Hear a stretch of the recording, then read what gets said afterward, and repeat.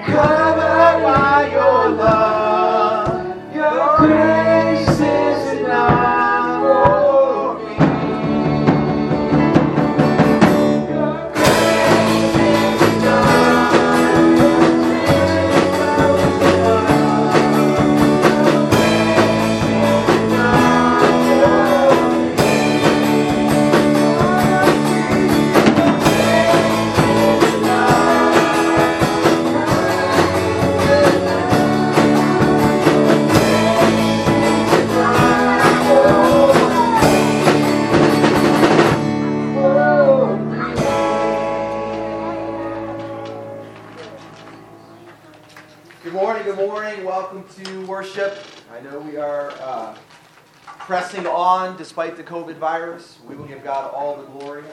We will continue to enact the safety measures that we have in place and so on. We will praise the Lord. We'll pray together. We're going to pray in just a moment. When I pray and open our worship today, it will be largely just two things. One, we're going to pray for all those folks. No one here, to my knowledge, has an immediate relative that has been touched by COVID, and we're grateful for that. And we don't know if that time will come or not. Obviously, that's in the hands of the Lord. Who knows what's going to happen. But thousands of families all across the United States and tens of thousands of families all across the world have lost people either permanently or for a long stretch of time from their families. And so there's a great deal of sorrow in the world. Yes, sir? I actually do have an immediate relative. You have one? That may have it. We don't know. Okay. She's a nurse. She's been helping out, and they sent her home with a high fever, and they don't, precautions there. Right. They found, that was about almost a week ago, and my dad is about to either do a stent or triple bypass surgery. That could really affect him with the diabetes he has. Dad does what he does, and I believe the God can still speak to it. He does what he wants to do. So, no one can talk to him. We talk to him, he just has an ear. But, okay, so my dad and it's one of my cousins. And what's your cousin's first name? Trying to remember. Sharon. Sharon. Okay, so pray for Sharon. And your dad's first name? Dad's Bill. Bill. Okay. So that's the closest we know. I have a second cousin that I have not seen since before she was born. Like ever. I've never met her, but she was diagnosed, tested and diagnosed, and then her husband also, he was in the hospital before she was. And so they lived in Toledo, across town. I've never met either one of them, but I've met my uncle, which actually is my first cousin. I would say he's my uncle because he's older than me, but not actually my first cousin. I met him a few years back, and then I hadn't seen him since I was a kid. And it's his daughter and his son-in-law, and they have it. So that's obviously your dad's going into a risky situation. We have a number of members of our congregation who have decreased immune systems or who are older like that, and so they are in genuine risk. I mean, they're at much more risk than anyone else, for example, which is why they're not here, but they're joining us on Facebook Live, praise the Lord. And so I said two things. First thing, we are obviously going to pray for these we know who have been touched in a very powerful way, in a very sad way, in most cases, by the COVID virus disease, really is what it is. The virus is corona and the disease is COVID. But on top of that, we also need to pray that God would blend together our worship, those of us who are here worshiping today and also those who are worshiping with us through Facebook Live right now and who come on the podcast later and so on. And so that as a church, we can still be united. Now, we can't all be together in one place. We can all be united in the Lord. And we intend to continue as long as we are able to do. I feel like I'm on the world of the world when I say that. We're going to continue the broadcast as long as we can. That was the world of the world. But we're going to continue to do that as long as we can. And I think we'll be able to do it straight through because God's going to take care of it. We're trusting in the Lord. All right? So we'll pray for those two things, and then we'll jump back into worship. Father in heaven, I do praise you and thank you, Lord, because you are still good. You are still awesome. You still take care of everything. You're still on the throne. You still provide salvation. You still reach into lives. You still walk with people. You still exist in hearts.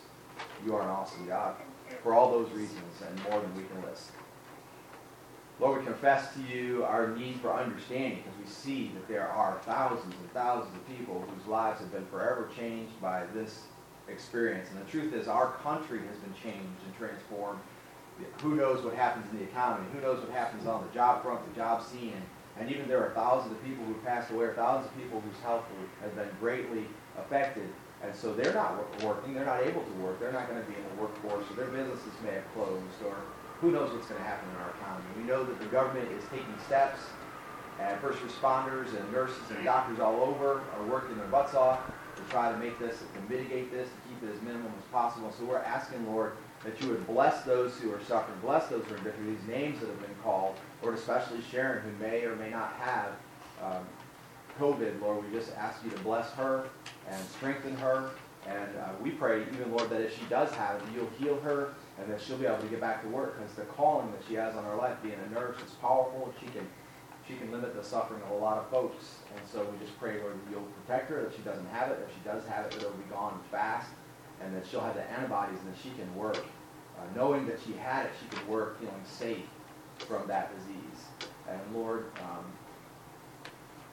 there's a lot of fear and anxiety, doubt and depression, desperation, groping, searching. I wish it was hoping. I'm not sure if that's what I see.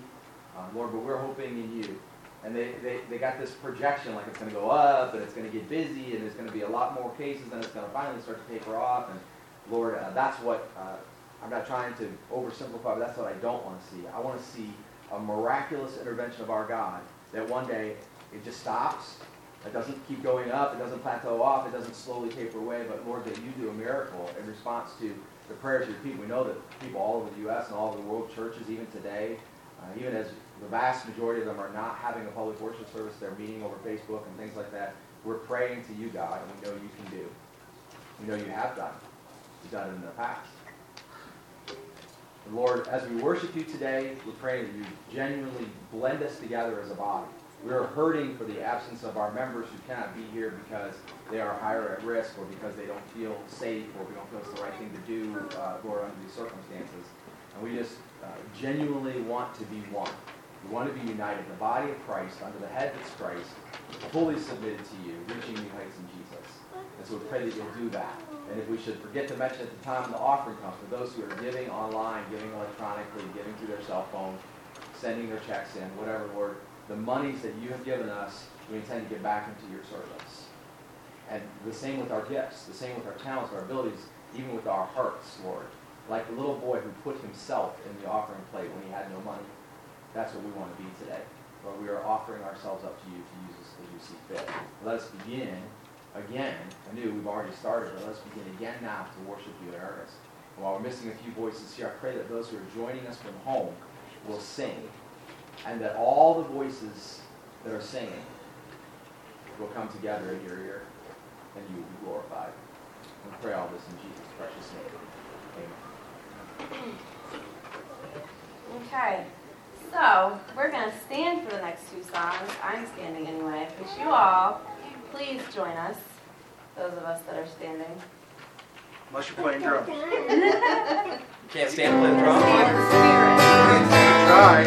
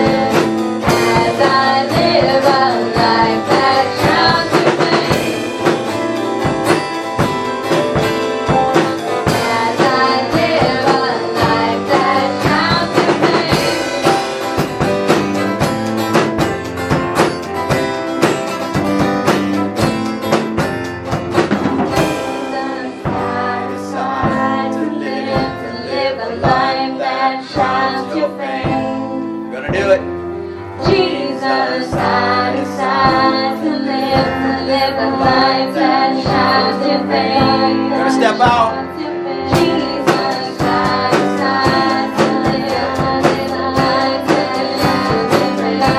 Take a little rest.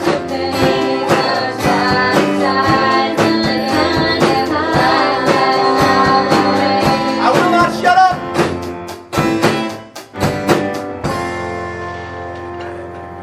Woo.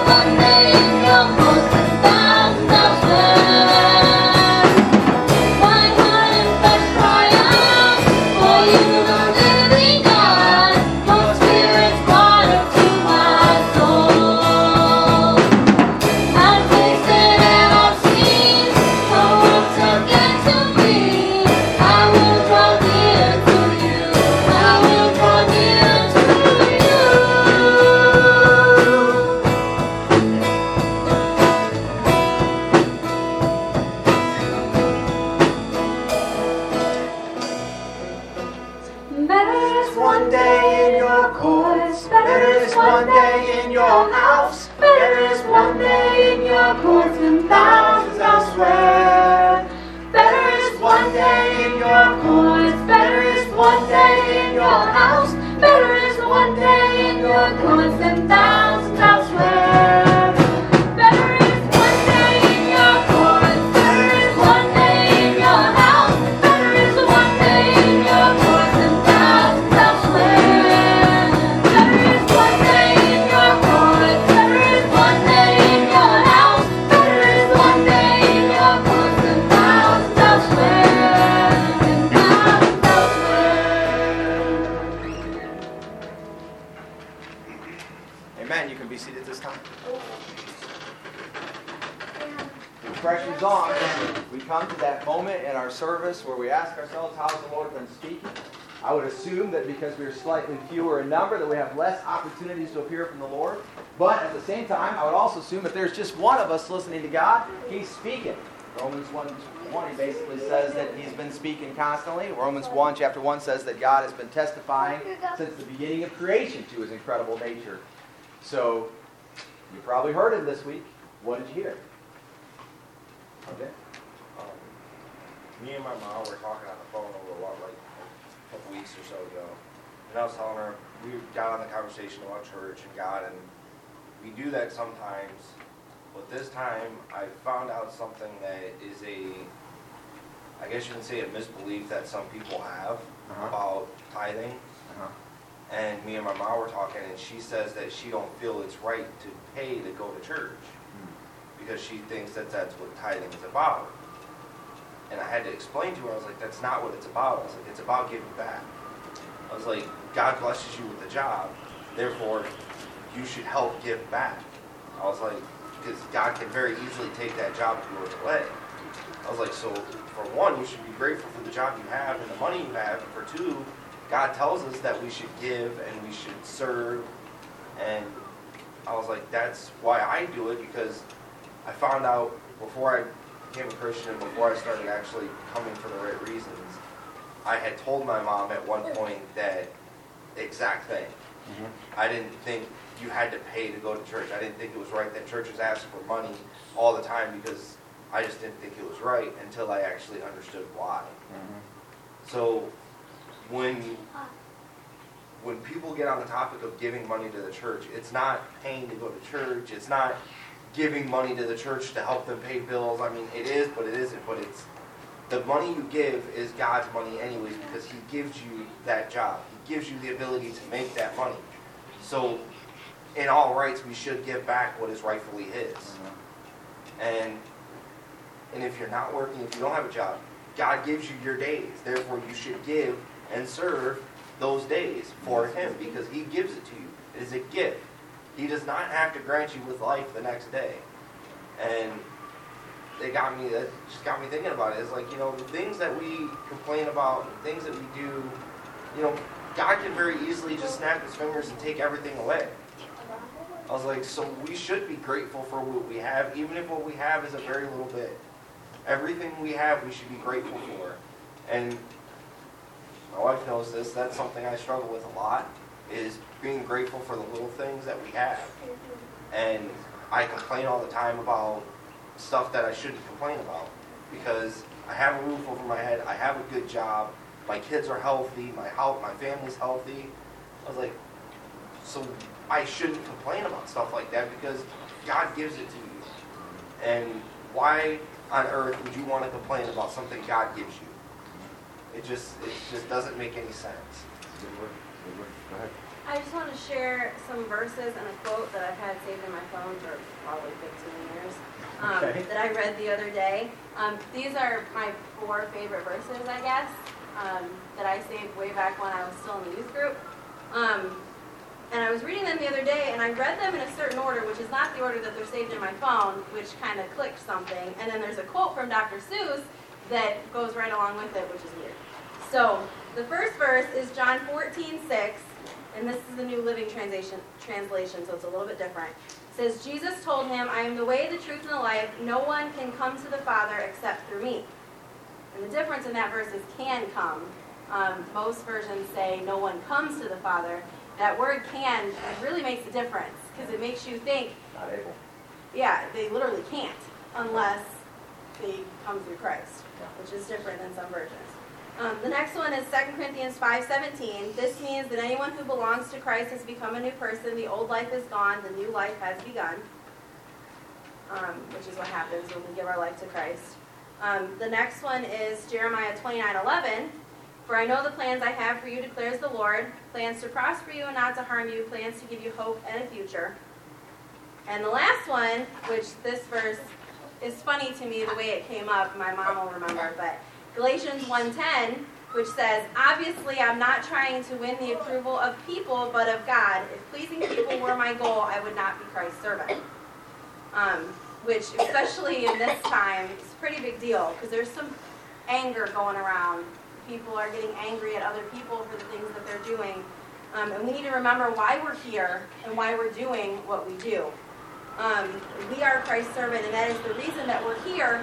The Dr. Seuss quote says, today you are you. That is truer than true. There is no one alive who is youer than you. Which is true if you are Christ's servant, and that is who you are. Amen. Amen. That's a good word. It's very neat. God is good to witness to us in these times. Brother Tony Tate? I got three things I'm making. First one was, and I just thought I would share, like I didn't have an inspirational, but like when I was listening to the radio today, that's where the inspiration came. So sometimes the God just puts it on your heart, on the fly, and so, and one thing I was remembering, I just kind of remembered things like back in the day. My beloved brother, Tom Ford, he's a little brother that I go to, that encourages me. I was going through a lot of marriage difficulties, and he was always so nice to me. He always got straight to the point. He never he could be spiritual. He doesn't, he just keeps it in a practical sense. And I said, well, it's like I want to do this and I want to do that. And he just said, it sounds like you just want to do what you want. And I was like, yeah, that's exactly what it is. I just want to do what I want. And I think every one of us has a struggle with doing whatever we want. I think, just like a lot of people, even with social distancing, they lost, contacts, phones, or whatever, or can't go anywhere, and just look at the impatience and the ungratefulness, which everybody has. But I see my kids and I take their tablet, or something, and I just wondered, like, if I lost something, what would I do? I'd just be irking, I need this, I gotta have this, I gotta have that, and so I was just, like, just always reminding ourselves, and this is the one that encouraged me, is that I was just thinking about social distancing, and I was just like, you know what? The cool thing is that God's not social distancing anybody today. Whether it's sin or not, but God is completely here. He's not looking for social distance. We could go to God truly free to Him, and He can freely come to us. And I just think that's just so awesome. And Jesus is the only one to really experience social distancing from the Father one time. They'll never have to be distant again. God is not distant in any of this that we are. We may go distant to Him, but He is completely here with us. And the third thing was, I was just remembering this DVD, I don't know if anybody's seen it, but it's Max Lucado's Jesus movie.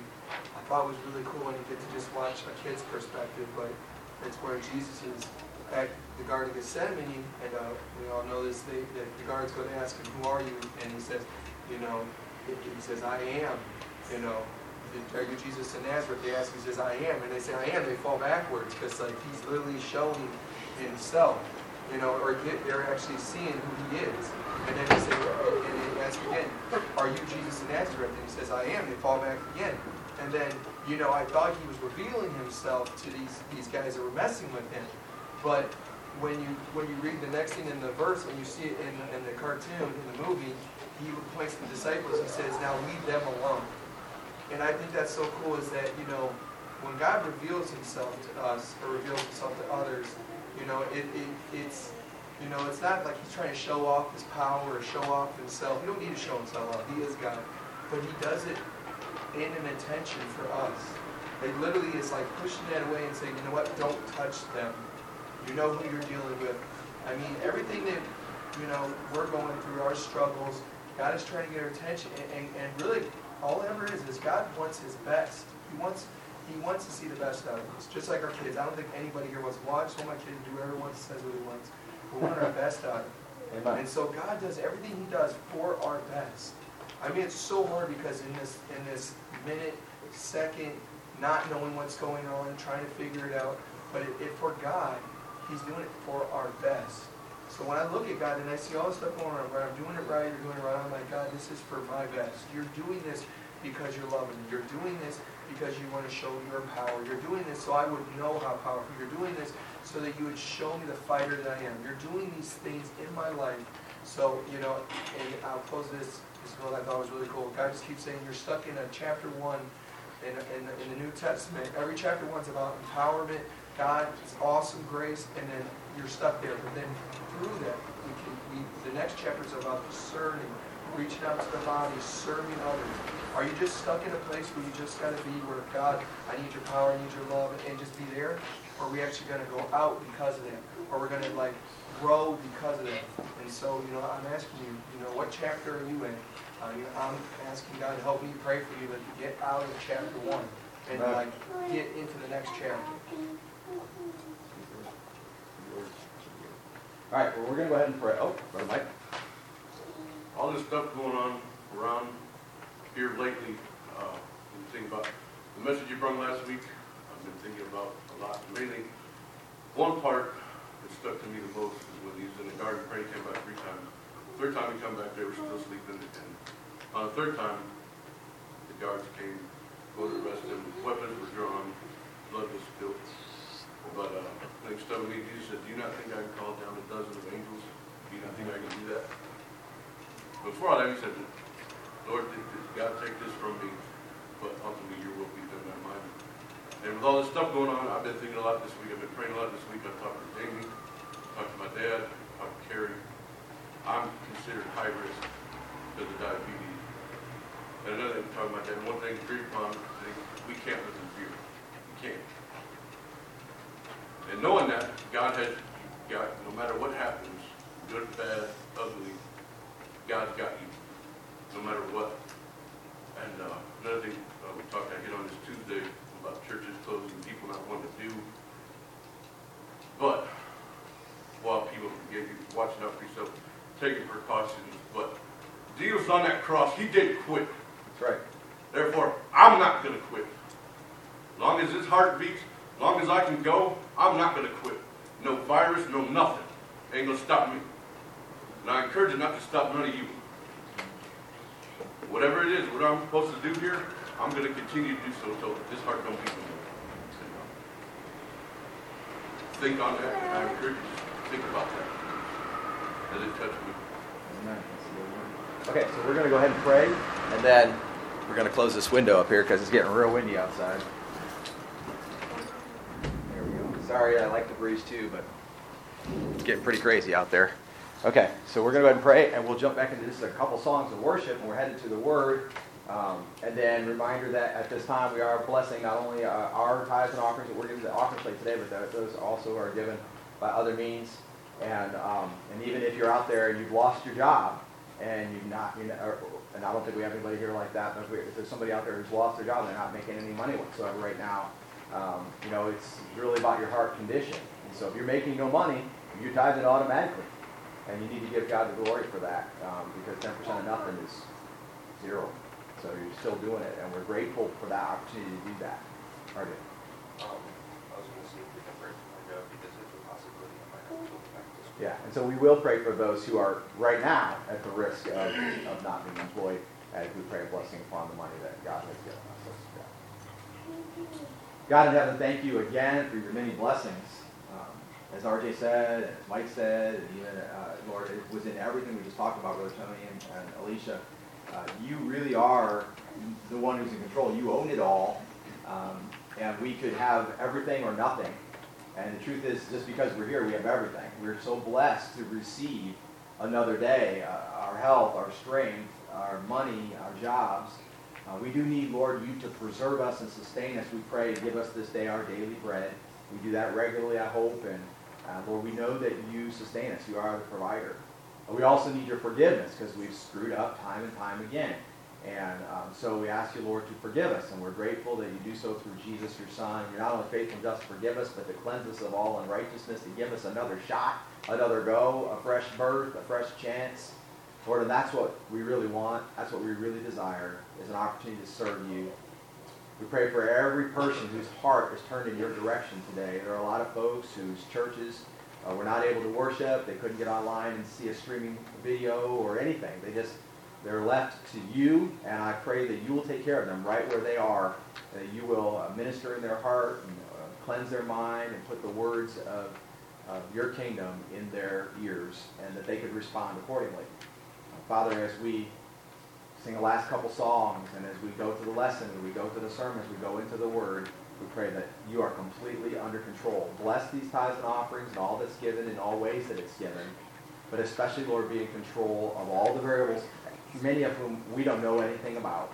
We don't know what's going on. We can't control it. I think it's funny that in America we've always thought that we'll never be invaded. We'll never be invaded by another country, at least with not any great success, because, well, there's a lot of armed Americans, because there's a lot of diligent Americans, because there's the National Guard in every single state and actively employed servicemen, and we've got radar posts, and we've got satellites, and the list just goes on, what defends our borders. But now we have been invaded by a real enemy that is this virus, and there was none of those things that could stop it, and yet here it comes.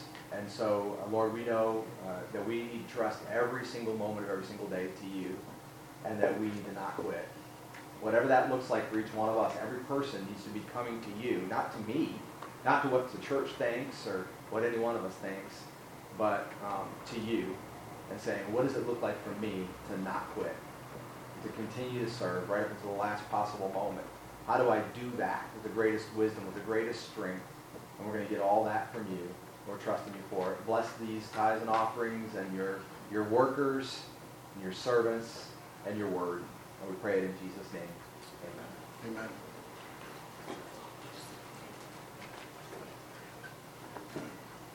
And we're not passing the offering plates. Just like we did last week. If you have an offering, just go forward and put it in the plate.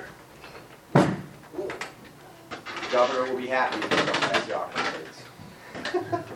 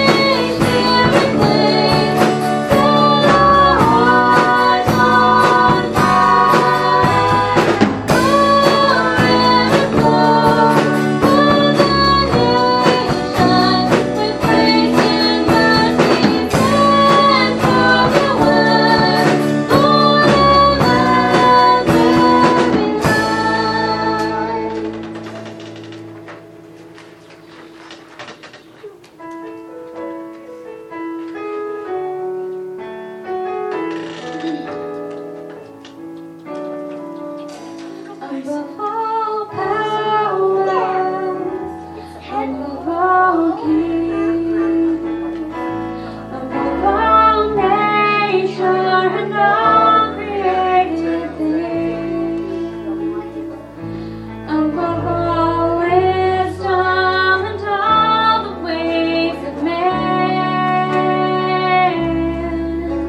You were here before the world began, above all kingdoms,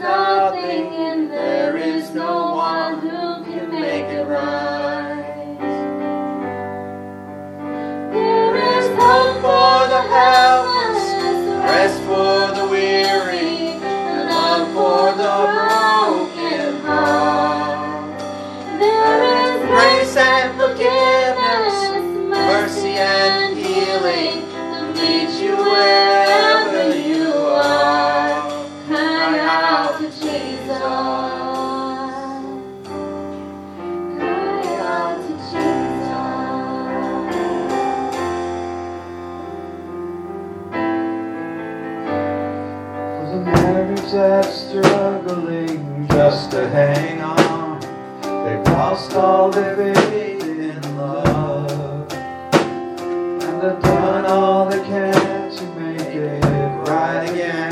Still, it's not enough.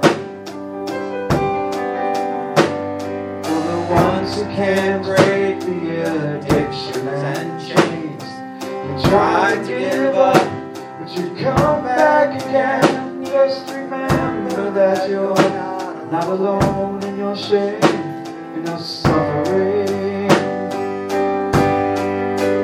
There is hope for the helpless, rest for the weary, and love for the broken heart. There is grace and forgiveness, and mercy and healing. They'll meet you wherever you are. Cry out to Jesus.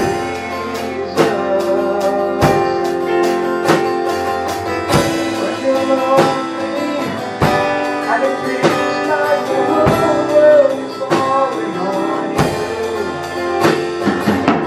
you just reach out, you just cry to Jesus.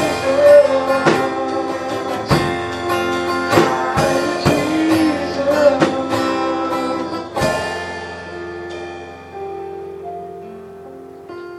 To the widow who suffers from being alone, wiping the tears from her eyes, and for the children around the world without a home, say a prayer tonight. There is hope for the helpless, rest for the weary, and love for the broken heart. There is grace and forgiveness, mercy and healing. They'll meet you wherever you are. There is hope for the helpless, rest for the weary, and love for the broken heart. There is grace and forgiveness, mercy and healing. They'll meet you wherever you are.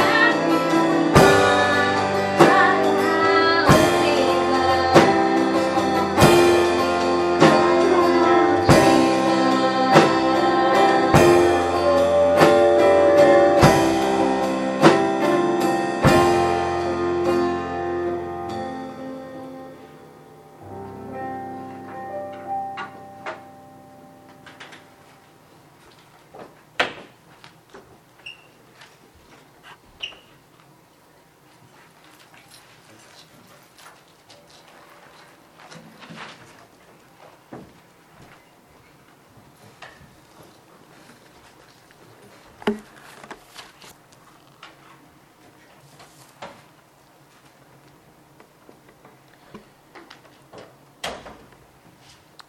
As I was preparing this message, a strange episode of my life popped into my head, something that I had totally forgotten right up until then, and I remembered it in great detail. And I asked the Lord, I said, how does that speak to this topic? And He showed me a pretty intense vision in my mind of what had happened that day. And so I realized that God was trying to show me something out of that speaks to this particular text. So I'm going to tell you that story briefly. We have two things. One, I want to tell you that story. And then the second thing is more, kind of just like a little brief history lesson so we understand how this all went down as it gets close to the crucifixion, because we're getting into those days. So the first thing is that story.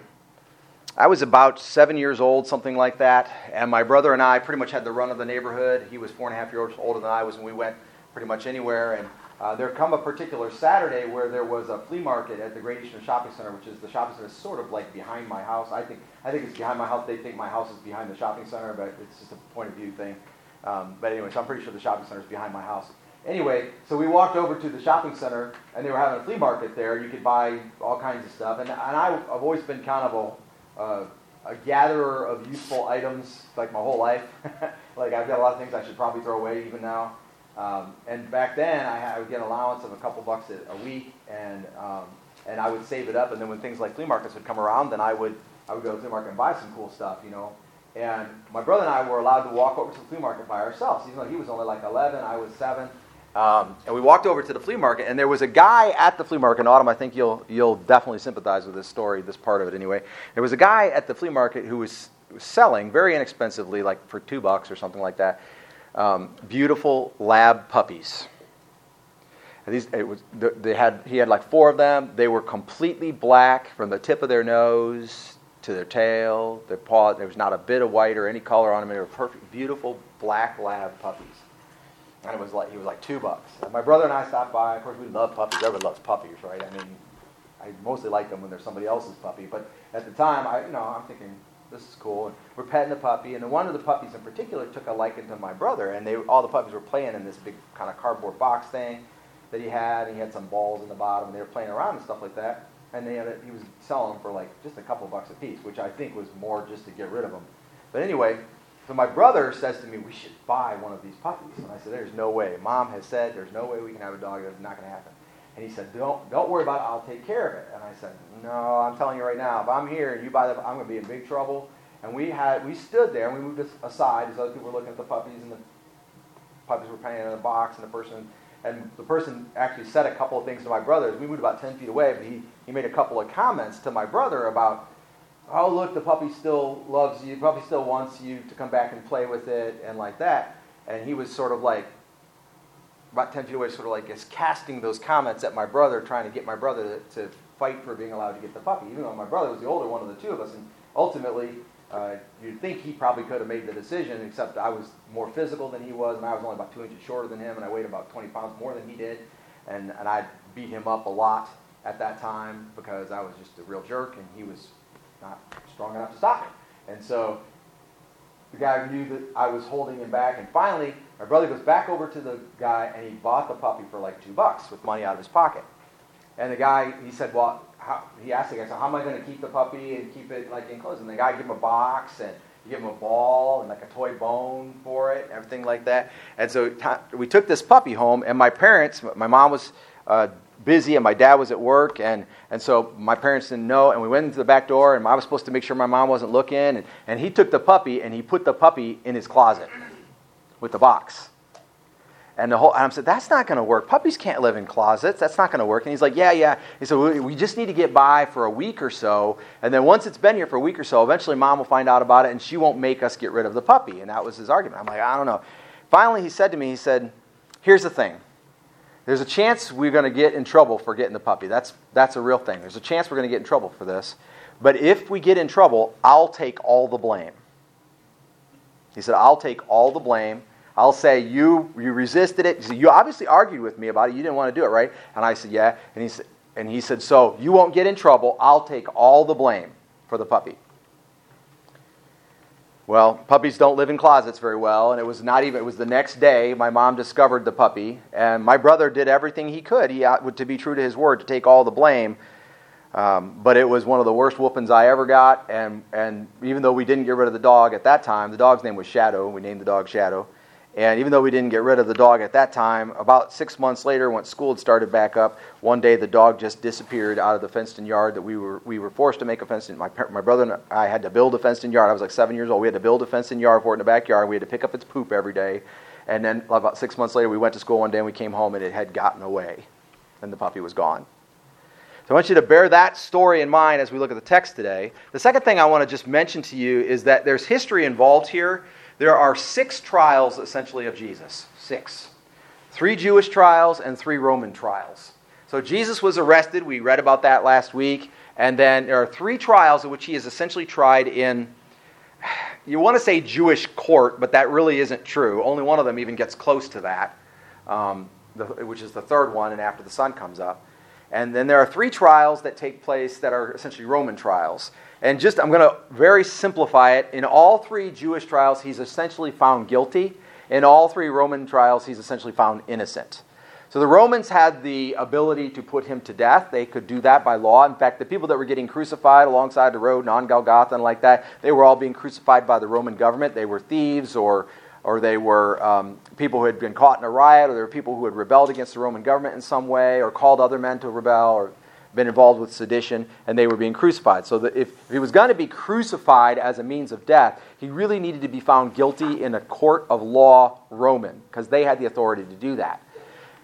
The Jewish law would call for people to be put to death if they were found worthy of death in a Jewish court, but they didn't technically have the authority to put anybody to death anymore. They would have to appeal to the Roman governor to enact the sentence. Okay? So today we're going to, and we're only going to see them briefly, except for the one we're going to look at more intensely. We're going to see all three of the Jewish trials and how they went, and then we're going to look at similarities between them. And they will go by quickly. I'm not going to break down everything that is in them because, in the interest of time, but I want you to see them. So the first one, which is not our text for today, but it's worthwhile looking at, is in John chapter 18. Somebody say, Amen, John chapter 18. Amen, John. Somebody online say amen. I heard you. I don't know. Actually, I didn't, but it's okay. I know somebody said, Nikki did it. I believe it. I can hear her voice in my head. Okay. So this is John 18, verse 12.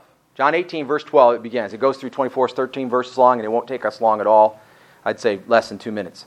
So the Roman cohort and the commander of the officers of the Jews arrested Jesus and bound him. That began last week. And led him to Annas first, for he was the father-in-law of Caiaphas, who was high priest that year. So we've got two men. Just see the two names right now. We'll explain them later, Annas and Caiaphas. Now Caiaphas was the one who had advised the Jews that it was expedient for one man to die on behalf of the people. So previously he had kind of prophesied. Earlier in the Gospels you heard him prophesy about Jesus being killed for the people. Simon Peter was following Jesus, and so was another disciple. Now that disciple, the other disciple, quote unquote, the other disciple, was known to the high priest and entered with Jesus into the court of the high priest. So into his courtyard of his home, not the court like as in a trial or anything like that. Okay? So into the court of the high priest, into his presence, if you will. So that other disciple had already gone in. But Peter was standing at the door outside, so the other disciple who was known to the high priest went out and spoke to the doorkeeper and brought Peter in. Now, in the book of John, usually when you see that phrase, the other disciple, it's usually referring to John. We don't really technically know, but it was a tradition or a cultural thing in the day not to make a big deal out of yourself in your own writings. And so for him to say the other disciple, that very well could be that it was John, who was known to the high priest Caiaphas, and got Peter in the door. Then the slave girl who kept the door said to Peter, "You are not also one of this man's disciples, are you?" He said, "I am not." And we understand that this is the beginning of the prophecy about Jesus. It's not really what our sermon's about today, but Jesus had prophesied that Peter would deny Jesus 3 times. Now the slaves and the officers were standing there, having made a charcoal fire, for it was cold, and they were warming themselves. And Peter was also with them, standing and warming himself. The high priest then questioned Jesus about his disciples and about his teaching. Now remember, this is at night, after dark. And so in Jewish law, there is no legal trial that takes place after dark. All of this happens, best historians can figure, between 2 a.m. and 10 a.m. So this is the middle of the night, and Jesus is being questioned by Caiaphas. Jesus answered him, "I have spoken openly to the world. Let me start that again. I have spoken openly to the world. I always taught in synagogues and in the temple where all the Jews come together, and I spoke nothing in secret." It's all been right out in the open. "Why do you question me? Question those who have heard what I spoke to them. They know what I said." This is actually a legal argument, because also in Jewish law, it's not legal, it's against the law to force somebody to testify against themselves. So for the high priest, or Caiaphas, who's not technically the high priest at the time, but for him to question Jesus, to force Jesus to incriminate himself, is actually illegal. You can't do that. You can't convict somebody. If you put them on the stand and get them to confess, that's not a conviction under Jewish law at this time. So Jesus makes a legal argument. He says, "Why are you questioning me? Question those who have heard what I spoke to them. They know what I said." So if they can get 2 people to say that he blasphemed against God, then that would be a legitimate charge. But if Jesus agrees, "Yeah, I said that," that's in court, that's not technically a legitimate charge. Verse 22. When he had said this, one of the officers standing nearby struck Jesus, saying, "Is that the way you answer the high priest?" Technically, Caiaphas is not the high priest, and so Jesus was not technically being disrespectful, but I'll explain that in a second when we see the second section, okay? 23. Jesus answered him, "If I have spoken wrongly, testify of the wrong." In other words, somebody testify. Somebody make me out to be guilty in front of this court. "But if rightly, why do you strike me?" In other words, if I'm innocent, you can't hit me like that, basically, because that would be against the law. So Annas sent him bound to Caiaphas, the high priest. Okay, so I've been messing up my names a little bit, so now I'm going to clarify, all right? So this is taking place at the house of Annas. They're related, okay? And so it's basically father-in-law and son-in-law. And one of them is, by the historian's best understanding, is considered to be the active high priest at the time. The other one had been named high priest, which was Annas. That's had been named high priest of the Jewish people, but the Romans were not recognizing him as high priest. They had put him down. So when you become high priest, technically you're high priest for life. It never ends until literally your heart stops beating. You never stop. But the Romans deposed the first guy in roughly 15 AD, so that's 15 years ago, but the Jewish people still recognize his authority. So that's why there's a debate as to which high priest is which. So now you need, if you're Annas and you really want to find him guilty, you really need him to be found guilty in a court that can be recognized by the Romans if you really want him to be put to death. Okay? So now Annas is going to send him over to Caiaphas, the high priest that the Romans recognized, and we're moving closer and closer to crucifixion at this point. Okay? The second historical Jewish trial is our text for the day. And it's in Matthew 26, and it begins in 57. Yay! Those who had seized Jesus led him away to Caiaphas. And this verse literally starts right after the verse that we read, 56, last week. Okay? Those who had seized Jesus led him away to Caiaphas, the high priest. Now, was he the high priest or wasn't he? Again, historians had that debate, but he may have been the Jewish recognized high priest, the Roman recognized high priest, not the Jewish high priest. But anyway, he's led there, where the scribes and the elders were gathered together. So now we've got some people who actually could make a decision. It's at an illegal time, it's in the middle of the night, but these are the scribes and the elders. They can actually listen and be a kind of a jury, if you will, 58. But Peter was following him at a distance as far as the courtyard of the high priest and entered in and sat down with the officers to see the outcome. So Peter is still tagging along. Now the chief priests and the whole council kept trying to obtain false testimony against Jesus so that they might put him to death. So they're bringing people in and getting people to testify. So this is getting closer to a legal trial, except that all the testimony is false. So they're trying to get two people to agree in false testimony to actually try Jesus and find him guilty so that they can do something about it. Verse 60. They did not find any, even though many false witnesses came forward. Okay, so they get these people to come in and volunteer false testimony, but they can't get the testimony to line up so that the people who are listening as a jury will go, yeah, he's guilty, he deserves death. They can't get, because when they question him, because their testimony is false, there's little idiosyncrasies, there's little things that are wrong, there's not quite right. So they've not been able to get two testimonies so far, except, it says, but later on, two came forward and said, this man stated, I am able to destroy the temple of God and rebuild it in 3 days. Now, you've read the Bible, and we've read through the Bible, and we've studied this. Did Jesus say that? Does anybody know if he said it? He didn't say it. Yeah. Actually, what he said was, you destroy the temple, and I will raise it up in 3 days. And the apostle puts in parentheses there, because what he was actually talking about was his body as the temple of God. And so he's saying, basically, if you destroy it, I'll raise it up in 3 days. That's a prophecy about his crucifixion. But notice they just changed one pronoun and made it Jesus saying, I am able to destroy the temple of God and to rebuild it in 3 days. The second half is totally correct, and to rebuild it in 3 days, he can do that. But the first half, they changed the you destroy the temple and I am able to build it in 3 days to I am able to destroy the temple. And two guys actually agreed that they heard him say that. So it's a complete falsehood. But they both agree. Now we've got testimony. We've got corroborating testimony. 62. The high priest stood up and said to him, do you not answer? So he says to Jesus, do you not answer? So he's not forcing him at this point to answer. So technically he's not forcing testimony. But because there is a false accusation against him, he's trying to get him to testify. And if he testifies, then he'll look guilty. The high priest stood up and said to him, do you not answer? What is it that these men are testifying against you? But Jesus kept silent. See, he doesn't have to testify. He doesn't have to answer at all, so he keeps silent. And the high priest says to him, I adjure you by the living God. So in the name of God, I say to you, that you tell us whether you are the Christ, the Son of God. So now he's asking him to either agree or deny that he is who he is. All right? So it's almost the same as if I got up to court and say, state your name for the court, and I stood there silently and I refused to state my name. And one of the judge or somebody asked me, says, is your name Daniel Stevenson? Now I really have two choices. I can say yes or no. If I say nothing, then I'm basically in dereliction of my duty as far as the court's concerned. I can refuse to testify, but I can't not say who I am, right?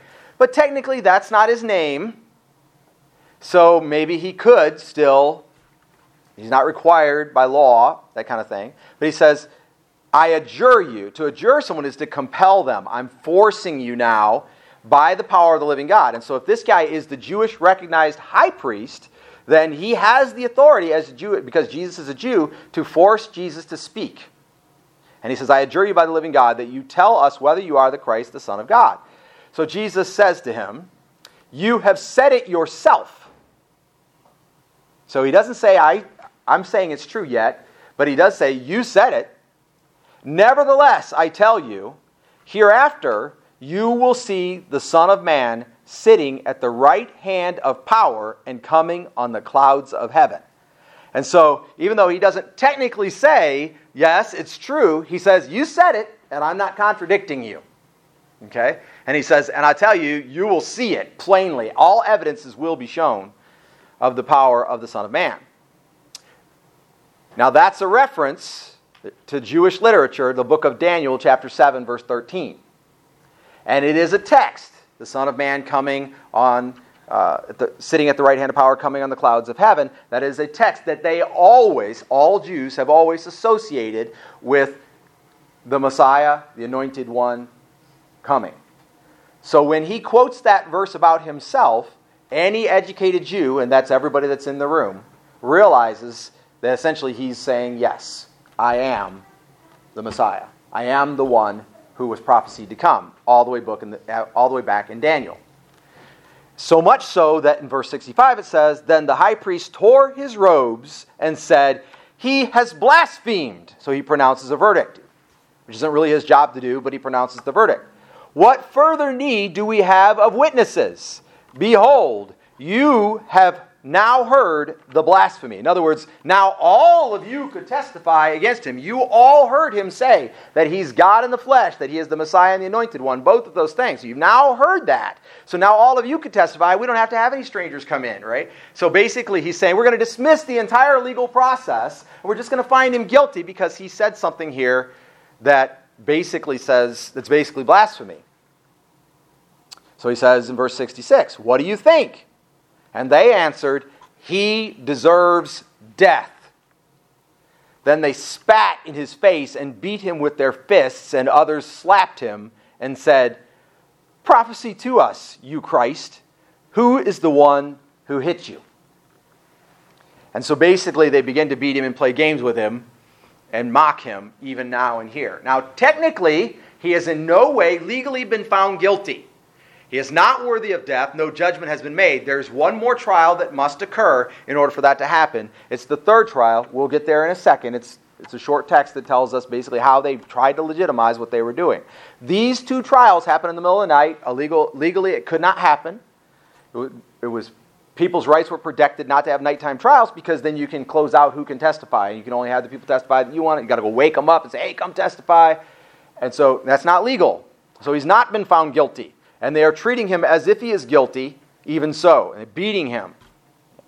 And they'll call him out for another trial once the sun comes up, the third Jewish trial. All right, so first thing I want to tell you is I'm going to preach this sermon in kind of a challenging way. I need you to kind of really put your thinking cap on as I do it, because I'm now going to teach from the pulpit of God, not that we ever should do this, I'm going to teach you how to find Jesus guilty. How do you do that? Now, in the world, it's happening all the time.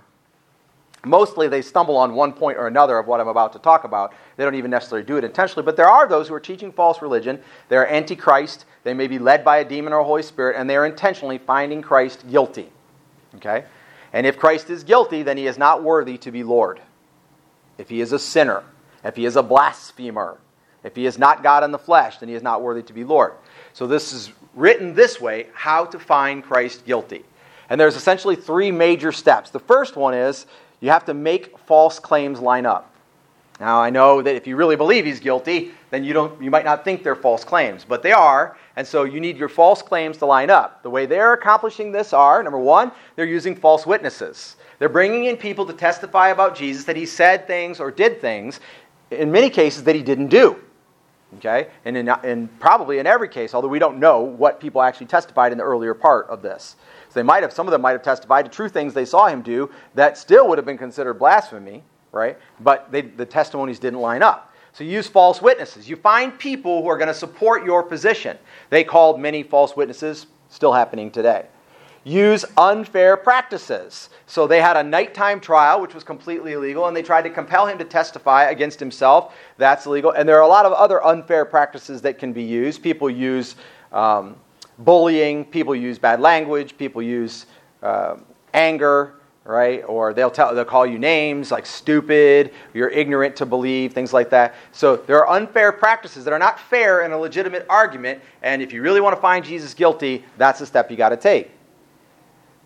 Or can take, anyway. You might not need all of these, but you definitely could use that one. Use human authority.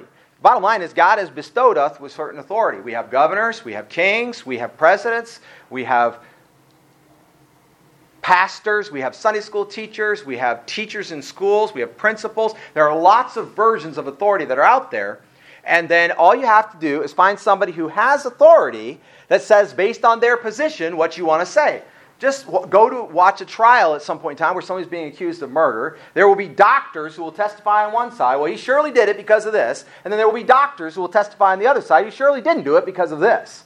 And so they're using human authority to try to prove their point. And it might be your dad, it might be your principal, it might be your teacher, or it might even be your pastor saying something that is wrong about God, and then you use that human authority. Say, because I know, I was there, I saw it, or I learned it, or I studied this in school, or whatever, and you use human authority to speak against Christ. And then lastly, while trying to make false claims lined up, and maybe this is the most effective one, I think it's the one that the enemy uses the most often, maybe even, and that is to twist the truth. The smallest possible change. Make the smallest possible change you can so that it slips under the radar of the person who is the jury, if you will, and they decide that Jesus is actually guilty. They pronounce a verdict against him because of one small thing. All they changed was, I can tear down the temple, from you tear down the temple. One pronoun. 3 letters.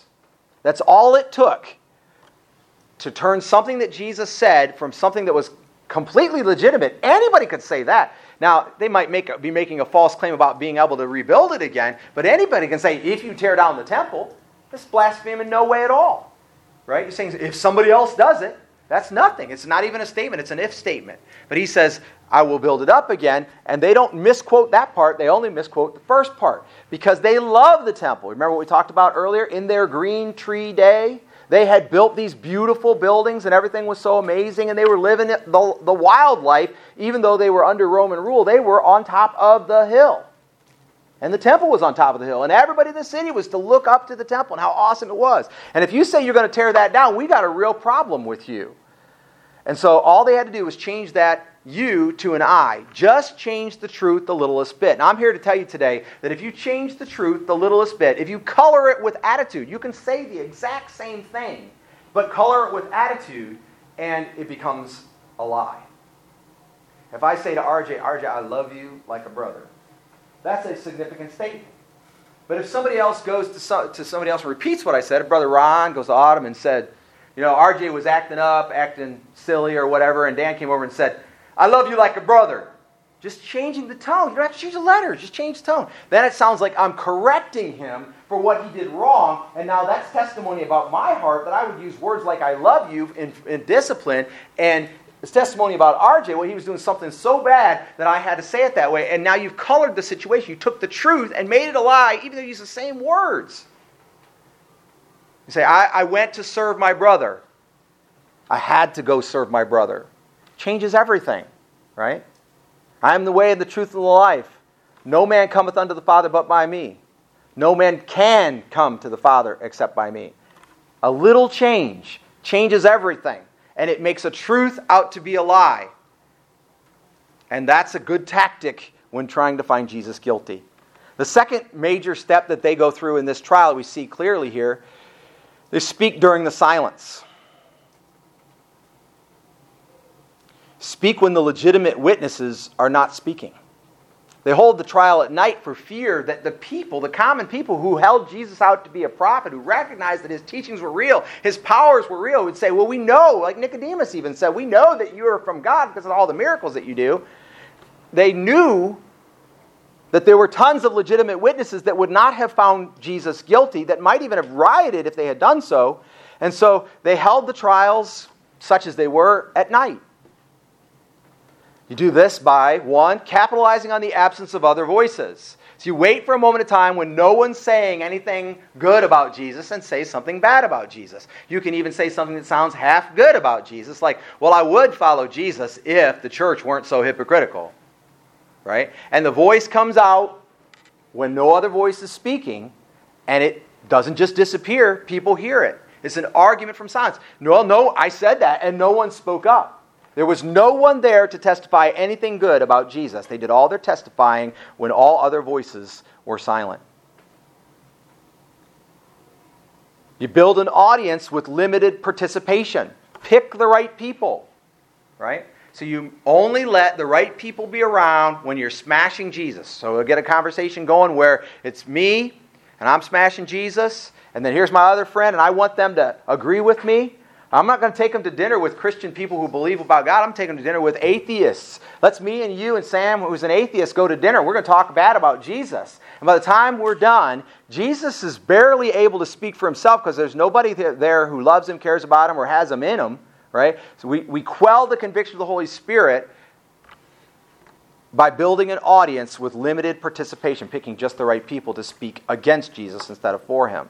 Surround yourself with those kinds of people and you'll be capable of doing just about anything. Count on people to preserve themselves. You remember this from last week? Jesus said, if I tear down the temple. They made it a lie. It was a lie. He didn't say that. But when they heard him say, if I tear down the temple, the Jewish people were going, you tear down the temple? You take my temple? Right? How's that going to happen? No, I'm not going to let that happen. And they get their craw up, they get their pride up, they get their arrogance up, and people will respond and do foolishly out of those emotions which are basically stemming from self-preservation or survival instinct. Not only that, but there's the possibility of a riot. If we riot, the Roman army comes in, kills everybody. We don't want that. There's a possibility of the common folk misbelieving this guy, and then we could lose our position. The Sadducees are thinking, well, we're in good with the Roman government right now, and if he stirs up things too much, then we could have a problem with the Roman government. We've been doing just fine. We're getting all these taxes, living in big houses. Everything is great.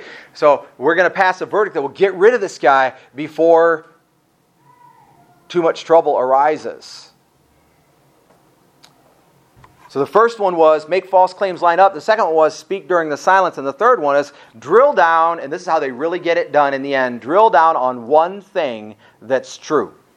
Take one truth, one actual truth that even Jesus would not deny, that a Christian would not deny. Take that one truth and then drill down on it to find parts of it that people really don't like.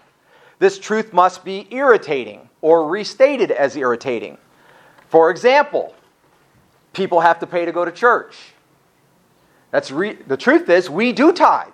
We do pass the offering plate. We do ask people to give online. We do ask people to give of their money. But the truth is, the tithe isn't even giving. It belongs to God. So literally, God says, you keep it, you stole it. Right? Then after that, we ask people to give above and beyond. We ask people to give sacrificially. So you don't even have to say it that people pay to go to church. Is it true that the church asks people to give sacrificially of their money, their time, their talents, their life? Is it true that the church asks people to even die if necessary for what they believe? Yes, it's true. That is a truth. And so if you drill down on that truth when talking with somebody who would convict Jesus or they're on the verge of doing so, then they're going to be irritated by that. You go to them and you say, I'll give you an example. When I was in the youth group at East Toledo, there was a man who graduated from the youth group and went to college. And he moved into a college dorm. He was there just a few days, and he was going around witnessing to people. Now, his idea of witnessing people was he found some people who were drinking. He told them, you shouldn't drink. God doesn't want you to do that. And he found some people that were lying, and he said, you shouldn't lie. God wouldn't want you to do that. You shouldn't skip class. God wouldn't want you to do that. That was his idea of witnessing. And they all hated him for it. That's not nice. That's not even a good way to live. Walk around telling people what they're doing wrong. That's not what Jesus did. Jesus came not to condemn. Right? So we don't walk around condemning people, telling people that they are at odds with God because they're doing what's wrong. Even though that's true, that's not the message of Jesus. The message of Jesus is you don't have to be at odds with people. So if you take the truth and either it is already irritating, like the church asks people to serve, even sacrifice, even unto death, or be martyred for their faith if necessary, that's already irritating. Or if it can be restated as irritating, like God doesn't want you to do that, then either way, you've managed to drill down on a truth that's actually true in a way that offends. The second thing that they're doing in here to make this drilling down on one thing that's true work is they capitalize on the endurance of the statement. So the actual thing will not go away. You can try to make Jesus is the Christ, the Son of God, go away, but it ain't going away. You can try to make the fact that your Jewish faith or religion, that you're following about God, that it's not going to get you to heaven. You can try to make that go away, but it isn't going away. And when you capitalize on it, then people feel desperation.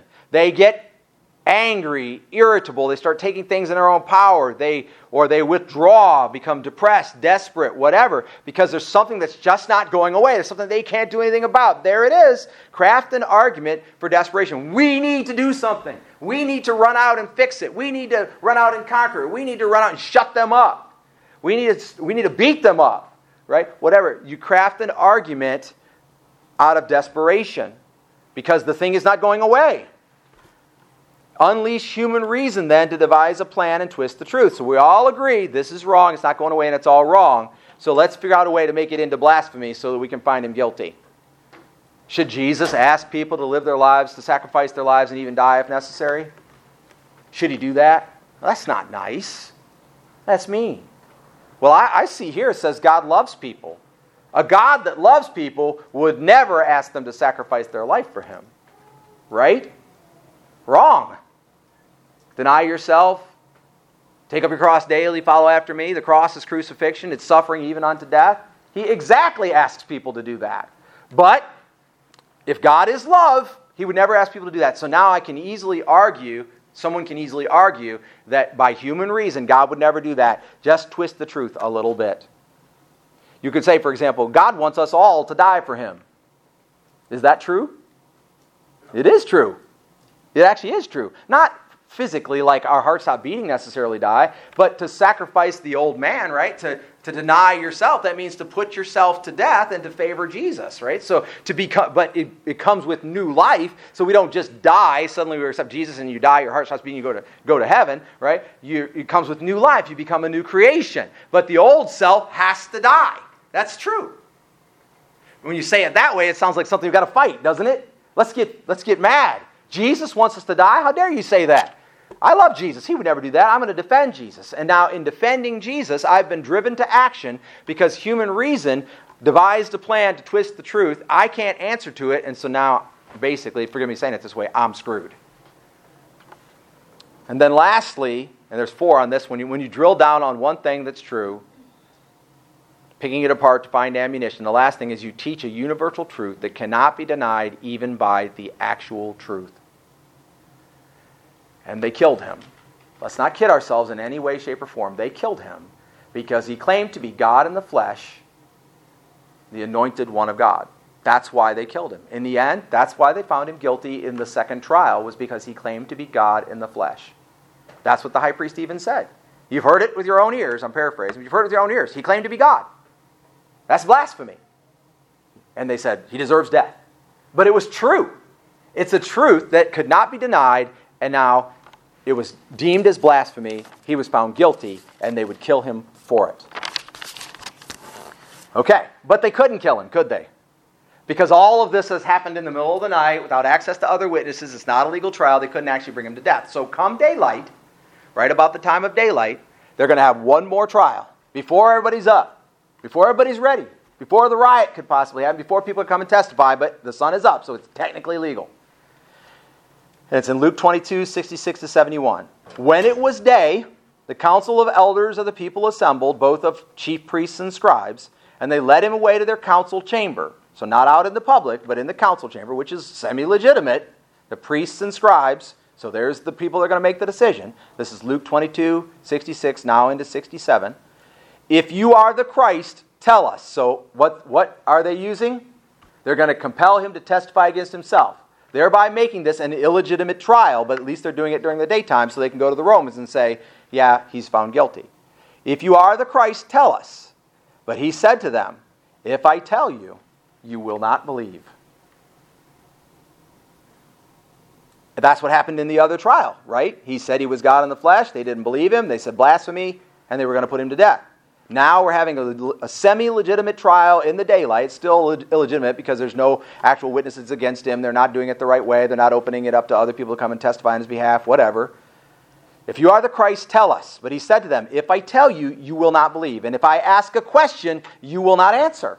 In other words, if he asked a question to get them to fill in the gaps so they could start to figure it out or to make them think, to allow other witnesses to come in and answer his question, it's not going to be legitimate anyway. They will not answer. 69 says, but from now on the Son of Man will be seated at the right hand of the power of God. There is that reference to Daniel. And they all said, are you the Son of God then? Now they've asked him point blank, are you the Son of God then? And he said to them, yes, I am. Then they said, what further need do we have of testimony? In other words, we're going to get rid of all of our regular laws, etc. Here he is admitting that he says he's God in the flesh, Son of God. For we have heard it ourselves from his mouth. And now they're ready to kill him. And the stage is set for the crucifixion. That brings us to our conclusion, but it's thick, so be ready. So first thing is, you can do this too if you want to. I just gave it to you in the format of how you do it. The bottom line is that Romans 1, 18 through 20 says, for the wrath of God is revealed from heaven against all ungodliness and unrighteousness, because that which is known about God is evident within them. For since the creation of the world, his invisible attributes, his eternal power and divine nature have been clearly seen, being understood through what has been made, so that they are without excuse. And this is a passage of Scripture that tells us that those who do not recognize who God is and that he sent his Son, and what he's up to, that they're without excuse. But it also says something, doesn't it? That there's a lot of people that, though they have all the testimony of God, that it's all there's a lot of people who are finding him guilty, who are kicking him out, who are not calling him Lord. And if they can do it, we could do it. You can do this if you want to. The fact is, you might even slip into doing it if you're not careful about not using these tactics yourself. You can do it if you want to. This is exactly the opposite. These tactics are exactly the opposite of what we are called to, and they are thwarted by being a follower of Christ. We will not do these things. We will not make false claims line up. We will not speak during the silence against Christ, but if we do speak during the silence, it'll be for Christ. We will not drill down on one thing that's true and pick it apart to find ammunition. That's not how Jesus works. That's not how Jesus' people work, which means you cannot use these tactics to thwart these tactics. So when you get online and somebody's picking apart the truth and coming up with something small that they're hammering down on, and you come back and you hammer down on that one thing, but you try to do it for Christ, you're falling in the trap. You're doing the same thing that they're doing. You can't do that. You cannot parse words. You cannot get down to the nitty-gritty. You cannot use semantics. The whole truth is the whole truth. And the truth is, if you ever try to make the truth more gentle and less convictable, you're going to lose. Because what are you doing? Well, you're making it that one little change that makes it no longer the truth. And only the truth will stand forever. You could do this. You could find Jesus guilty.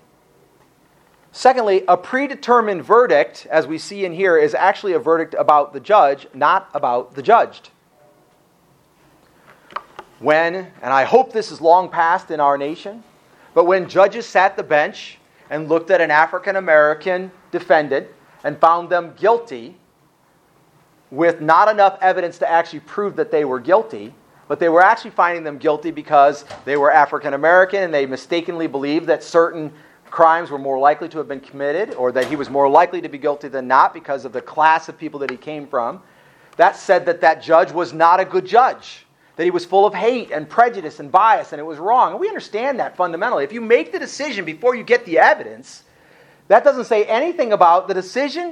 It doesn't say anything about the evidence. It doesn't say anything about the verdict of the person that's on trial. It says something about you.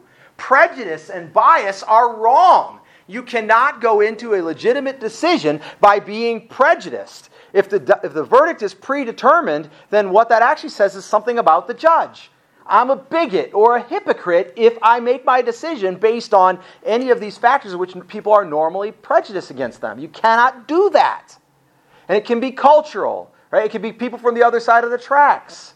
It can be people who come from a heritage like, a strong cultural heritage like Judaism or African culture or Irish culture or whatever. And we say, oh, they do some things, and we kind of laugh and we judge them. They do some things. When you say they do some things, what you're making a judgment about what they're doing. You don't know if some of those things that they do aren't things that they do because God has them doing them.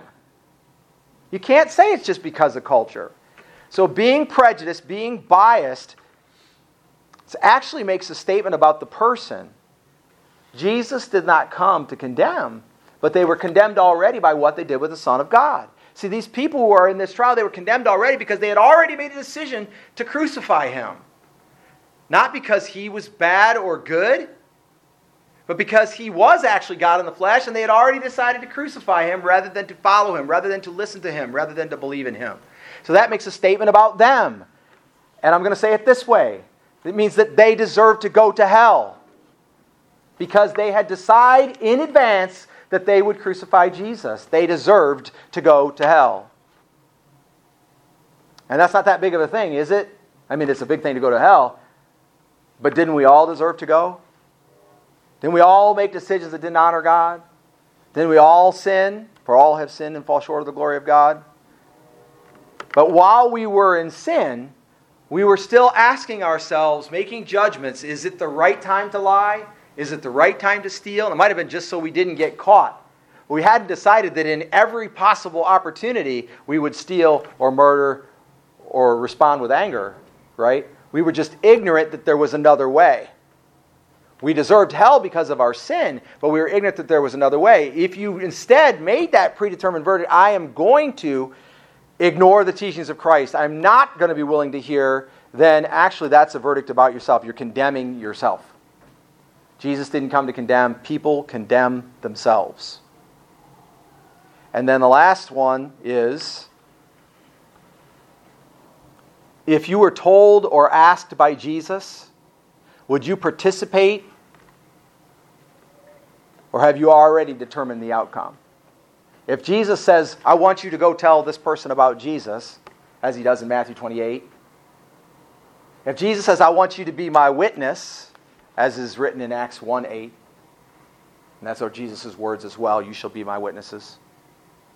If Jesus says, come follow me, take up my cross, deny yourself daily, when Jesus makes a statement like that, will you participate? Will you listen to what he's saying and follow? When he asks you a question, and he's gentle about it, he says, will you come follow me? Will you be forgiven of your sins? Will you live for me today? When he asks that question, will you participate, or have you already really determined the outcome? That if I go that way, if I follow Jesus, it's going to be hard. If I do what Jesus really wants me to do, it's going to be hard. If I talk to this person about Jesus, they're probably just going to get mad at me. If I ask them tough questions, they're going to be like, why are you bothering me with all this stuff? And I don't want to offend, so I've already predetermined the outcome. We have missed more opportunities to serve Jesus because we were just like the Jewish people who would not listen when he spoke or respond when he asked. We've missed more opportunities. There's no time left for that. We've got to respond when he asks. We need to look at Scripture as point blank. This is what it says we're supposed to do, and we're supposed to do it. And when Jesus asks us to do something, our answer should be a fundamentally resounding, yes, I'll do whatever you ask of me, Jesus.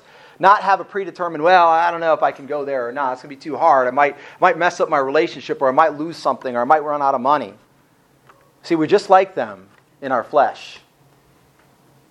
You can do it if you want to. You can find him guilty and find all kinds of reasons not to do what he's told you to do. And if you find him guilty, and you find that he's not deserving to be Lord of your life, then you won't find yourself taking nearly as many risks. You won't find yourself stepping out as much. You won't find yourself being that voice for him. Let me submit to you that there is an alternative. We are to listen to Jesus. We are to win the lost. We are to love our neighbor as ourselves, deny ourselves daily, take up our cross, and follow him. But we should be aware that the world still works in these same ways to get you to find him guilty, to basically make him ignorable. Don't fall in this trap. Instead, do the work of knowing him and following his lead every day. In other words, listen to me, I want to be clear about this. We need our Bibles because when our Bibles are not speaking to us, there's silence. Now, it's not the Holy Spirit doesn't still convict of sin. That's still going to be there. If the Holy Spirit is in you and you're listening to the Holy Spirit, you can still hear. There is still a witness that witnesses about Jesus, about his lordship. But when you let the Bible fall silent, and you're not praying, and you're not serving out of self-sacrifice, and you're not giving, you're not using the spiritual disciplines, you're not worshiping in him, where are the voices? And the enemy will step up, and he will speak, and he will give you everything you need to find Jesus guilty, that he would not be Lord of your life. Rather, you should be working hard every day. Be found diligent, following his lead. And then you will not fall into the trap. You will not rely on these same tactics, and you will not fail to follow Jesus. Secondly, recognize the tactics when the enemy tries to use them to relegate Jesus to a position of less than Lord of your life. Defeat the enemy in that moment by instead drawing close to God. Somebody comes, they have a really viable argument why you should do something wrong. They're talking you into it. Or maybe it's kind of seductive. You're getting the opportunity. You're like, well, keep getting the opportunity. It keeps popping up. You have the opportunity. Recognize that as an attempt to speak when voices are quiet, as an attempt to find you when you will listen. Recognize it when it says, well, you have to, when you need to. Come on, you've got to. If you've got to, you're not actually free. And if you're not actually free, then you're not following Jesus. Jesus said to those Jews who believed in him, come follow me, and then you'll know the truth, and the truth will set you free.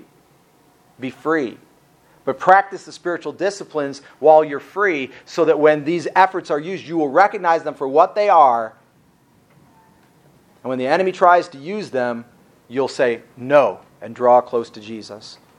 Third, recognize these tactics when the enemy uses them against you, and that this is the time to shake off the dust of your boots and move on. You're going to try to share Christ with somebody, or you're going to be pushed with somebody who has really strong opinions, like they're an atheist and they really know for sure that there is no God. And you can try to share the gospel with them, but you'd be wasting your breath. When you recognize that that's the way it is, they're just trying to find any way, some combination, some way to get into you, some way to get at you, that's when you just stop fighting them. Just stop talking back to them. Just stop engaging them in conversation and say, no, it's okay. You believe what you want to believe. I'm going to believe what I want to believe, and that should be okay. It won't be, because they're adversarial, and they have to convince you, or they're going to want to convince you, or whatever. They're going to continue with seductive tactics, etc. at times. And the truth is, we shouldn't really be okay with them believing what they want to believe either. But God has given us free will. And when they insist upon believing something that would take them to hell, or take them out of his presence, or take them out of him out of their life, then you have to let that be so. Because otherwise you're going to get wrapped up in trying to use all these tactics that they're trying to use, and that's not how Jesus fights. So shake off your boots then and move on. Do not cast your pearls before swine. That's what that means. If there is a chance that someone will listen, then you should be speaking. But once there is no chance that they will listen, you should not be speaking. You don't need to browbeat them. You don't need to talk them into anything. You should be done at that point. And you should be elsewhere looking for those who might listen. He is Lord. He is truth. He won't live in your closet. And he won't be dismissed. And you can't take it on yourself, because he already took it on himself. Say today, I am his regardless of the efforts of those who would try to lead me to do otherwise. And as the song says, say, though none go with me, I still will follow. I get it. He came to bring peace on the earth, peace between God and men, peace between men and men who will recognize who God is, and yet he also came to bring a sword. And it's going to get tough. We're worried about how bad it could get under the effects of the coronavirus. Some people are. There is a much deeper, greater problem in the world. Not that it isn't terrible. It's terrible. People are dying. It's terrible. People are suffering the loss of their loved ones. None of us like to go through that. It's terrible. It is a feeling of death. It's the sting of death. But it is not death for us. And so as people suffer, we try to mitigate that suffering. But more importantly, we have to deal with the deeper issue, which there's a lot of people out there who have essentially found Jesus guilty, because there's a lot of people in here and in the church and across the world that are the church who are not speaking up. Don't let the enemy make false claims line up. Don't let the enemy speak during the silence. Don't let the enemy drill down on one thing that's true and pick it apart to find ammunition. Let us be the body of Christ and love. And if there ever was a darker hour politically, economically, etc., we're at the point where soon there may never have been a darker hour. But the light of Jesus is still shining. And people who know Jesus, if they die, will still go to heaven. And we need to speak up before it's too late, before the losses are too deep.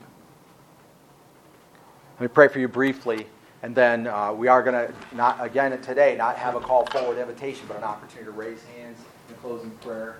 And I would encourage those, if you're watching this online, if you're making some kind of a decision today, a decision to not engage in these tactics, or to not allow the enemy to use these tactics against you, if you're deciding again today to follow Christ, to serve, then if you're watching online, you're going to PM New Heights or PM me or text me and let me know your decision. Don't let that pass. Be bold about it. You need an out in the open decision. And for us here who are in this room, if you know that you've been stuck there playing those games and you're deciding to stop today and say, no, I recognize that Jesus truly was the Son of God. I don't find him guilty as if he just claimed to be the Son of God. He actually is the Son of God. And you're intending to follow him with all that you are. And as Mike said, to never quit. If that's your intention, and you're making that decision today, then after we pray, we'll have an opportunity to make that decision public. And I think we'll sing the closing hymn today, but just not respond. Okay? So we will do that. All right. Well, let's pray together. God in heaven, here we are. The truth is, we're not facing it like some are facing it.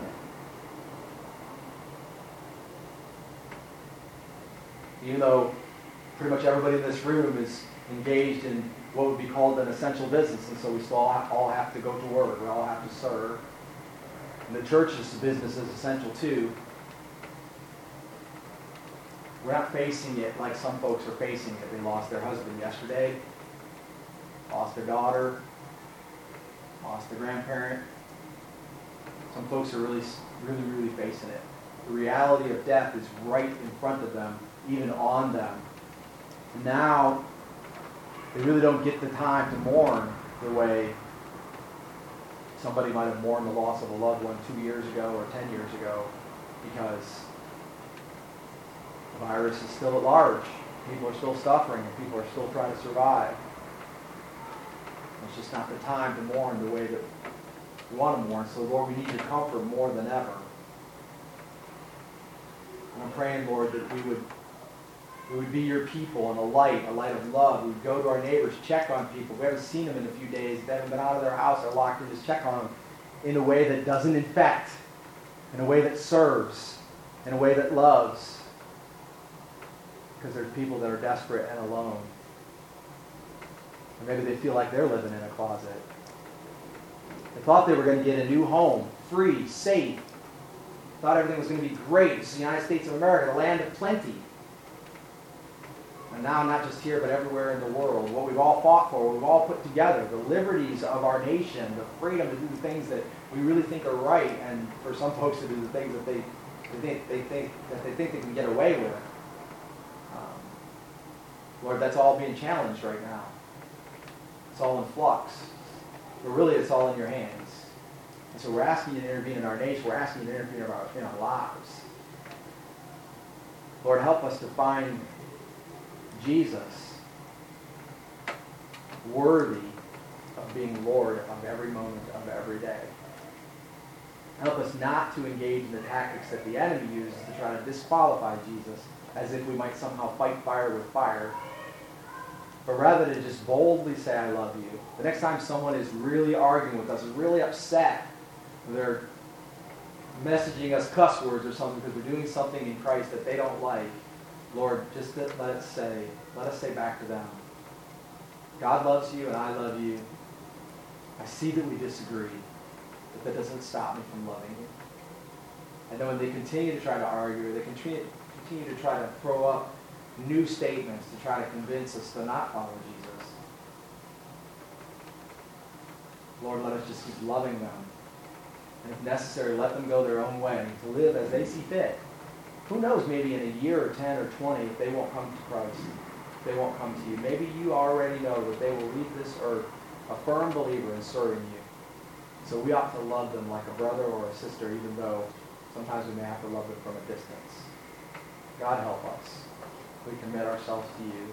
Well, we're going to sing this last song today. And have an opportunity to just kind of raise our hands to say, I've made a decision today. I'm living for Jesus. Or the text or the PM in. I'm living for Jesus today. I'm going to ask you to move in your Holy Spirit power in this room and amongst everybody who's looking to you. And we pray it in Jesus' name. Amen. This song will be our closing hymn. As the song ends, we'll be prepared to leave the room. Oops.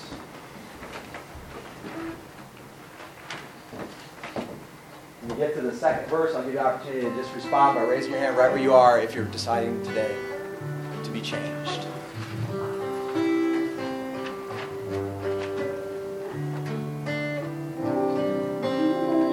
We are never the same.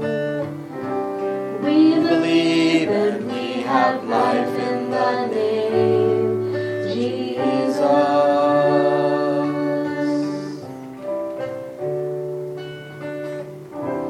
We believe though we have never seen.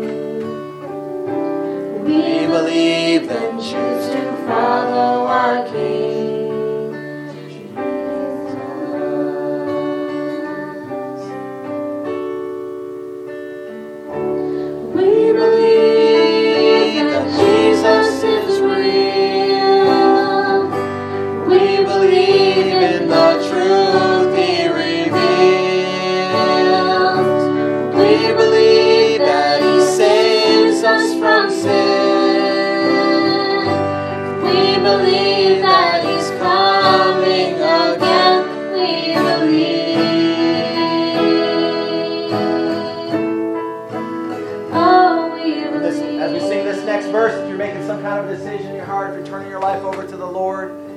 Some area of your life over the Lord, you sing with your hand raised.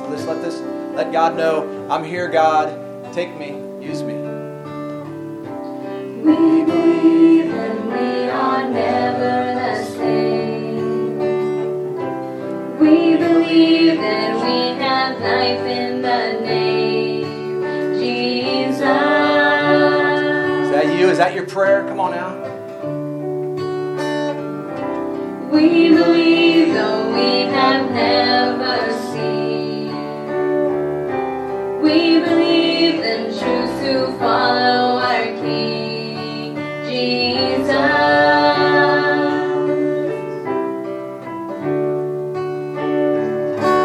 We believe that Jesus is real.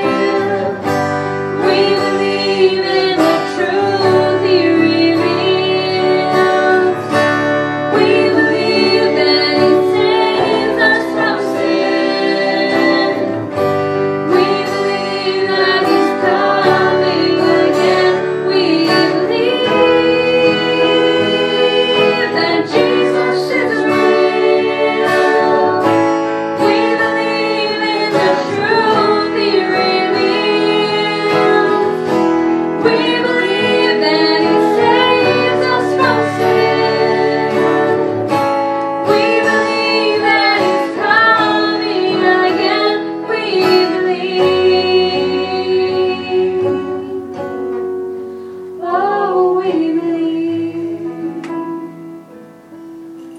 were singing that song, the Holy Spirit was speaking to my heart, and we have a problem.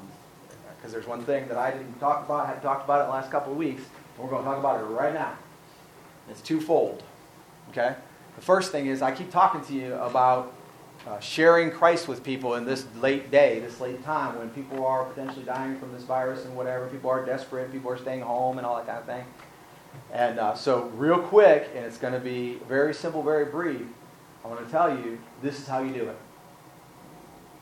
You're going to get in some kind of a conversation with somebody, and you say, maybe you're talking about football, you're talking about whatever, but the person's obviously open to that conversation. And you say, do you have any spiritual beliefs? This is if you don't know that they claim to be a Christian. Do you have any spiritual beliefs? And they say, sure, or they say no, or whatever. And then you listen to what they have to say, and then you say, well, can I tell? Have you ever looked at what the Bible says about that, or can I tell you what the Bible says about that? And then they say, sure, hopefully. If they say no, you stop. If they say sure, then you share. And this is what the Bible says. The Bible says that all have sinned and fall short of the glory of God. That means everybody has sinned. Everybody's done wrong. Me too. Everybody. No exceptions. And then the wages of that sin, and of course I'm quoting Romans 3:23 and 6:23, if you need to look them up later. The wages of that sin is death. Which means you're separated from God. Now and forever. That's what death means. Separated from God. But the gift of God is eternal life through Jesus Christ, His Son. So, and you can quote John 3:16. Most people can do that from memory. If you can't, I encourage you to memorize it. God so loved the world that He gave His only begotten Son, that whosoever believes in Him shall not perish but have everlasting life. So in other words, the wages of sin is death. But if you believe in Jesus, you can be saved. And you will not die, and you will not go to hell. You'll die in a sense of your heart will stop beating, but you will not be separated from God. And then you ask them, are you willing to believe that? Now, if they already believed it, they'll tell you they already believed it if they haven't said so. Oh yeah, I already believe that. And then you say, well, has there been a moment in time in which you truly just said, God, okay, take me, make me new, live with me for the rest of my life. That's called being born again. And you can talk about Nicodemus and how Nicodemus was told by Jesus, even though he was a very holy man, that he had to be born again. And you ask them if they've done that. They say no. Then you say, would you be willing to do that right now? And if they say yes, then you bow your head and you lead them in a very simple prayer that it basically says, Lord, take the rest of my life, use me as you see fit. I confess I am a sinner and I need to be forgiven. However you want to word it. There's no rocket science in it. Okay? If they pray, then afterwards you say, did you pray? You say, yeah. So have you accepted Jesus Christ into your heart? Yes, I have. Simple as that. You can embellish it as you want. Okay? That's the gospel presentation. Here's where it gets hard. And this is what we need to talk about right now. What are you going to say when someone asks you, if there is a God, why is there a COVID-19 disease? What's the answer to that question? Someone may have an answer. Anyone want to take a stab at it?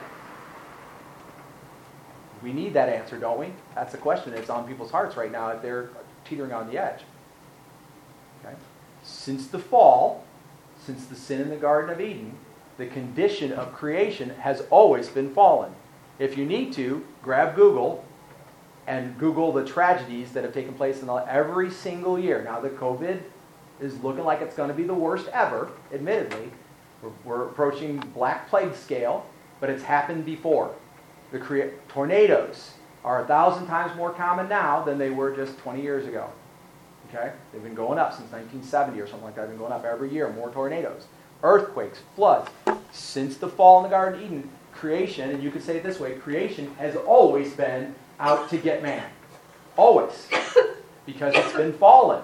He was kicked out of the Garden of Eden. He would work amongst to raise crops, but the land would always rise up thorns, right? And he's always going to have to fight against creation. He's at odds with creation. All right? Always been that way. COVID is just another example of creation groaning for redemption. It wants to be saved like we can be saved, but it can't be. That won't happen again until Jesus comes again. Okay? So that's your answer. That's my answer. Somebody asked me, why the COVID? If God, well, God is love. So, well, then why doesn't God just crush it? Okay? Well, God essentially did that on the cross. If you die of the COVID, you go straight to heaven. Right? That's salvation. And so, that's why God died, to pay for sins. But man can be saved and then exist still in creation. My spirit, my soul's on the way to heaven, but my body is not going. Right? I'll get a new resurrected body in the new heaven, the new earth. So we can go to heaven, though we die. Jesus said, whoever believes in me, shall never perish. And he meant will never be separated from God, right? So God does provide a ticket out, if you will. But creation is not going to be fixed. From the moment of the fall, it was never going to be fixed. It's only actually ever going to get worse. Read the book of Revelation. It's only ever going to get worse. So the answer to why does it remain now is you probably realistically can say, this isn't even the worst one that's ever going to come. Because according to Revelation, after the church is called out, there's going to be a disease that wipes out 1/3 of the entire Earth's population. 1/3 of everybody that's left on the earth will die in one disease. That's going to be way worse than COVID. Unless, of course, COVID mutates a few times and can come back around and get people again. But we don't know that that's the case. So the point is, it's creation's groanings waiting for redemption. In fact, what does that make it? All the more testimony that people need Jesus. Time is short. Share Jesus with everyone who will listen. Because you don't know, same as we didn't know 6 months ago about a car accident or a shooting or cancer, right? There's all these things that's always been happening. Earthquakes, floods, tornadoes, always been like that. We didn't know then. Now it just puts it really in our forefront, in our mind. You don't know, but that somebody you love might not get COVID and die 3 weeks from now. We don't know that that might not happen. And if it's your neighbor, it's supposed to be somebody you love, right? So if your neighbor gets it and you never told them about Jesus, shame on you. What does that say about you? Because you said, well, I don't think they will believe. Well, that's not up to you. That's up to God. And the same way with me. It really struck me hard this last week. After this experience of the virus, I don't know that I can live anymore continue living on this earth without that intentional choice to try to literally share the gospel in some simple form with everybody. I can't just say God bless you anymore. If it's just a snippet, believe in Jesus and be saved. If it's just, that's all I can get in. We've got to get that out there. And I'm not saying belittle it or make it stupid, but what I am saying is we've got to get it out there.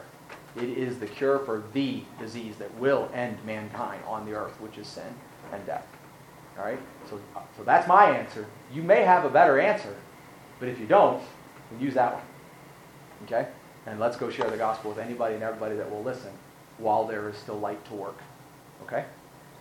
Brother Tony Brister, would you, I know I said we were going to be done, but would you kindly close us in prayer that we will be those lights that we are supposed to be as we go out? So, Father Lord, we do thank you for bringing us together. Thank you for those that may be tuning in. Those that are fearful, and it's good to be fearful in this time, but I'm not afraid. But we ask your protection, your blessing, and as we go from here, we ask that you work in us. You develop us how you see fit, as we should be the light for those who are looking at this in a dark way. Lord, just let your light shine through us to them. Again, Lord, we just pray for your protection. Most of us who are working are out in it. I'm so thankful, Lord, that it's not nothing greedy, but I was just thinking of where I'm at working out of town, even, that I see the beauty of spring blossoming all around me, and then there's a disease or a virus that's hampering the world. So it's kind of ironic to me. But thank you for blessing me with that, and Yes. just ask you, Lord, to continue to work through us, get us through this, and Lord, just be patient and help us to do the same. In Jesus' name we pray. Alrighty then, there it was. That was the service at New Heights Fellowship Baptist Church of East Toledo. Our members coming together, those who can and feel that God would have them do so, to worship on March 29, 2020. You heard us talk a little bit about the COVID virus. You heard us talk a lot about Jesus and the 3 Jewish trials. And we've learned a lot as far as the tactics of the enemy to try to convict Jesus in people's minds and in people's lives and keep them from following him. We hope that you won't fall prey to any of those tactics, but rather that you'll reach new heights in Jesus today and every day. We also hope that you won't engage in any of those tactics, either for or against Jesus. That's just not the way that people are meant to live and to work. And so please love your neighbor, check on people during this time. Obviously, honor the stay-at-home order the best you can, but we cannot abandon as communities needing to take care of one another and so on. So if there's an elderly person in your neighborhood, make sure they're okay, make sure people have food, make sure people are hearing the gospel from you the best you can in light of the restrictions that are on us. Support local businesses, pray for government, pray for the church, pray for the gospel to reach those who are lost and dying without Christ. Check us out online at churchtoledo.com if you want. Listen to other podcasts on Podcast Garden /podcast/NHF. If you want to give, you can text GIVE to 419-419-0095. If you want to partner in some other way, prayer, service, volunteer, send supplies, help with shopping, anything like that, you can text PARTNER, PARTNER, to 419-419-0095. If you're in the Toledo area and you need updates, you can text INFO for New Heights updates or LS for Life Station updates. So we are actively serving in Toledo and helping people as much as we possibly can get through what is a very difficult time. It is not an unheard of time. There is nothing new under the sun, but a very difficult time. And God is with us still, and we pray that He will be with you and with all Americans during this time. Reach new heights in Jesus.